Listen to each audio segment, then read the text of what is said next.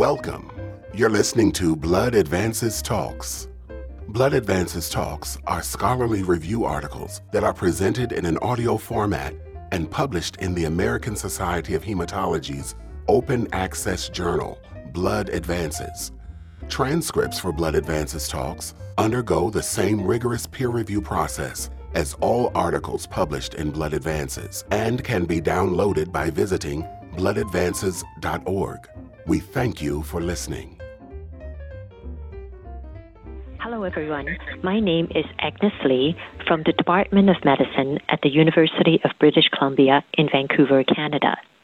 The title of my talk is The Changing Landscape of Anticoagulation in Cancer-Associated Thrombosis.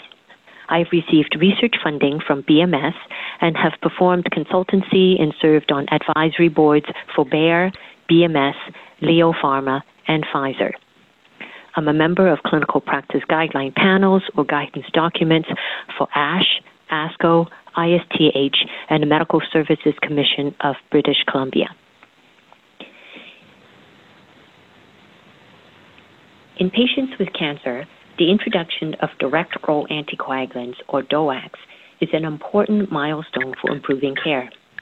However, use of these drugs in certain oncology populations can result in poor outcomes, and a thorough understanding of the evidence is necessary to maximize benefit and minimize harm. Monotherapy with low molecular weight heparin is more efficacious than vitamin K antagonist therapy for treatment of cancer-associated thrombosis, and it remains a reliable and evidence-proven therapy. Its main limitations are the cost and inconvenience of daily subcutaneous injections, but its main advantages include ease of dose titration, lack of drug-drug interactions, and good tolerance in those with gastrointestinal or GI toxicity or mucosal abnormalities. Evidence to date demonstrates that some DOACs have similar or better efficacy, but a higher risk of clinically significant bleeding compared with low molecular weight heparin. The bleeding risk is particularly high in those with GI malignancies, and bleeding occurs most commonly in the upper GI tract. Drug-drug interactions is another concern for DOACs, especially with the polypharmacy and changing anti-cancer therapies that characterize the journey of many patients living with cancer. However, given the cost of DOACs, vitamin K antagonist therapy is still frequently used, and so clinicians need to remain skilled in vitamin K antagonist dose adjustment and monitoring. Like DOACs, performance of vitamin K antagonists is unpredictable in those with nausea and vomiting, mucositis, and inflammatory colitis, but it's even more sensitive to drug-drug interactions. DOAC is a welcomed addition to help clinicians individualize anticoagulant therapy in cancer patients with thrombosis. Venous thromboembolism is a common and potentially life-threatening medical complication in patients living with cancer. It can also interfere with cancer treatments, increase healthcare costs, and adds additional emotional and economic burden to patients and their families. As the prevalence of cancer increases with the aging population and the survival of patients with advanced malignancies continue to improve, the burden of cancer-associated thrombosis will grow. Anticoagulant therapy is the most effective way to reduce this burden. For many decades, patients with or without cancer were treated with the same anticoagulant regimens. The standard of care changed when low molecular weight heparin was shown to be more efficacious than vitamin K antagonist therapy in patients with cancer. But because of the inconvenience and cost of low molecular weight heparin injections, vitamin K antagonist therapy remains widely used for cancer-associated thrombosis. With the introduction of DOACs, long-term treatment with fixed-dose oral regimens that do not require laboratory monitoring became possible. To date, 3 clinical trials have been completed and published, and several are ongoing to address whether DOAC therapy is effective and safe as low molecular weight heparin therapy. The first trial that addressed this question was the Hokusai VTE cancer trial. This multi-center randomized open-label trial compared standard treatment with low molecular weight heparin with standard edoxaban regimen, which needs an initial 5 days of low molecular weight heparin prior to starting edoxaban.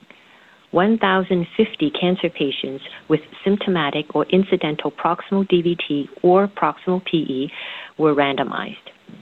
Randomization was stratified according to the risk of bleeding based on 6 predefined risk factors and if a dose reduction of edoxaban was required for body weight of 60 kilos or less, renal impairment with a creatinine clearance of 30 to 50, or concomitant treatment with a potent P-glycoprotein inhibitor.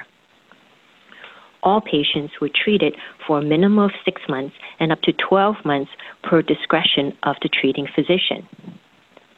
All suspected outcomes were independently adjudicated by a central committee blinded to treatment assignment.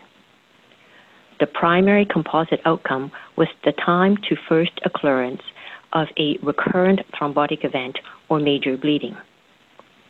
Over the study period, there was no difference in the primary outcome between low molecular weight heparin and edoxaban at 13.5 and 12.8% respectively, meeting statistical significance for non-inferiority.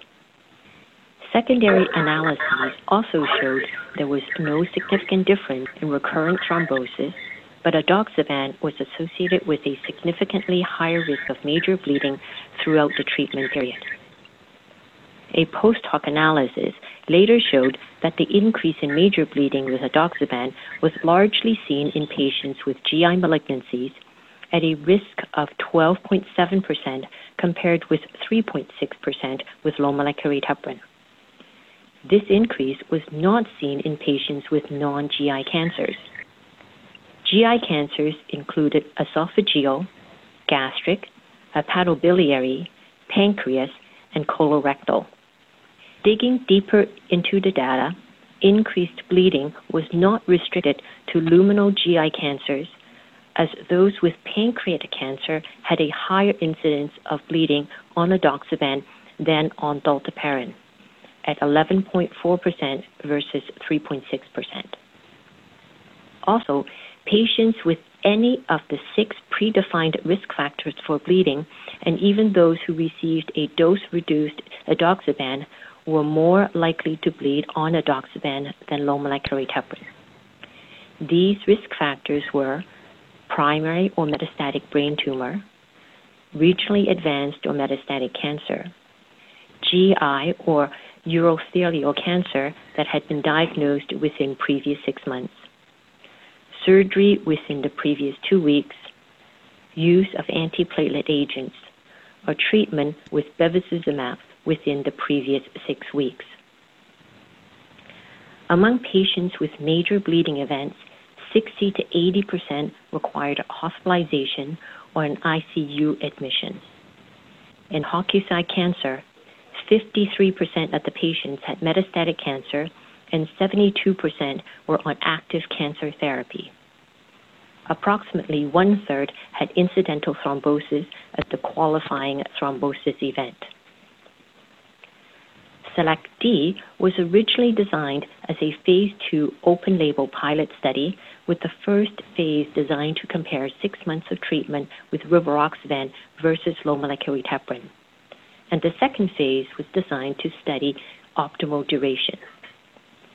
Because of low enrollment, the second phase of the study was closed after about a quarter of the total sample size was enrolled. After about half the patients were enrolled, a second protocol amendment occurred to exclude patients with esophageal and gastroesophageal cancers because of a very high rate of major bleeding.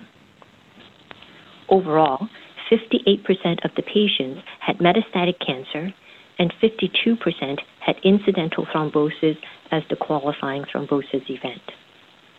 With 203 patients randomized to each arm, SELECT-D found that rivaroxaban was associated with a significant reduction in recurrent thrombosis from 11% to 4%, but a non-significant increase in the risk of major bleeding, 6% versus 4%. Like in Hokusai cancer, most of the major bleeding events were from GI or GU tract.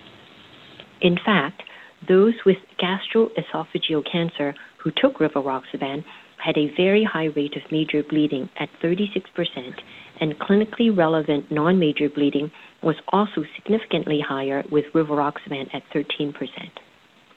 It is also important to remember that because SELECT-D was a pilot trial, it did not adjudicate the primary outcome of recurrent thrombosis during the study. Consequently, further studies are needed to confirm the preliminary data observed in SELECT-D. The most recent evidence in the use of a DOAC in cancer-associated thrombosis is from the ATOM-VTE trial. In contrast to prior studies, the primary outcome of this randomized open-label trial was major bleeding. 300 patients with cancer-associated thrombosis were randomized to receive apixaban or dalteparin for 6 months. There were no major bleeding events reported in the apixaban group and 1.4% in the dalteparin group.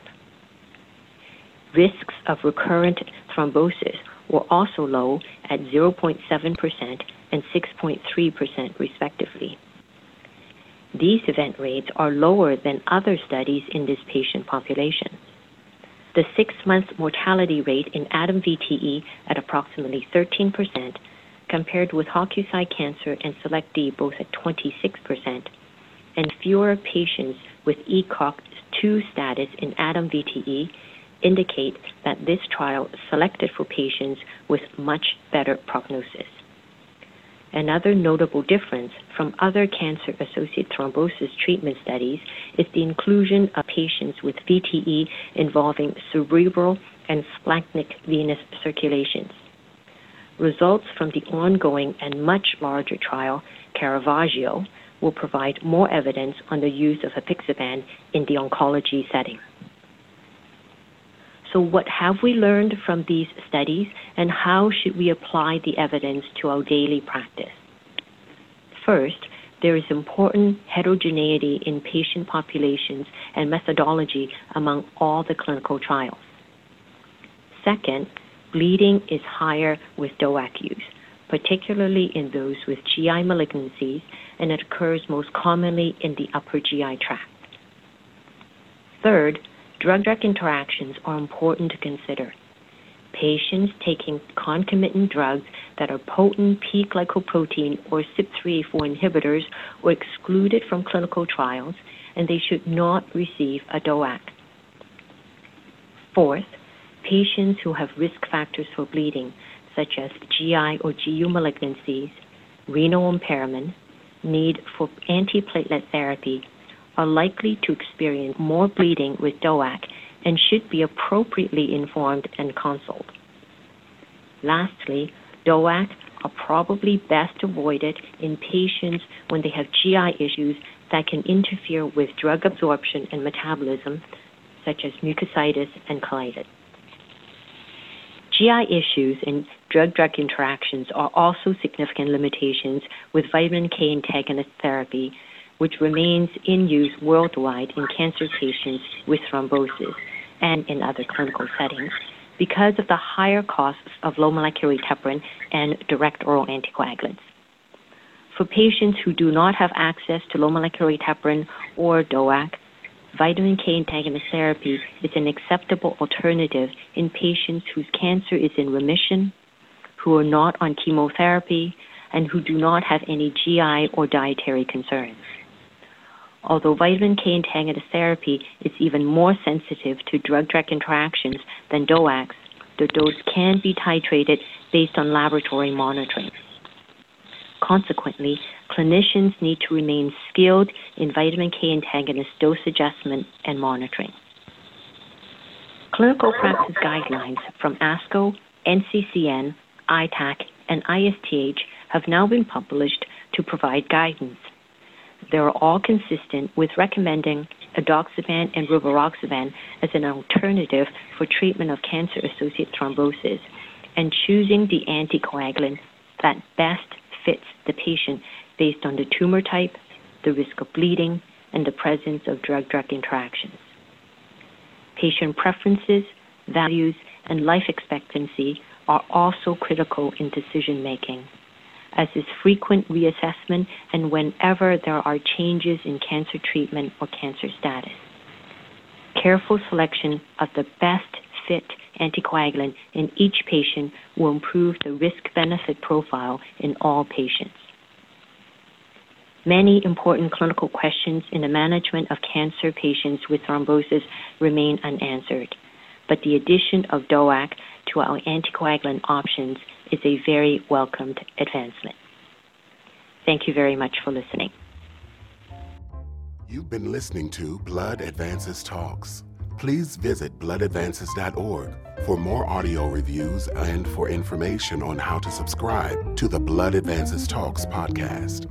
A full transcript of this podcast can be found online. Music for Blood Advances Talks was performed by the Art Topilo Trio and provided by Dr. Art Topilo. This presentation is copyrighted by the American Society of Hematology. We thank you for listening.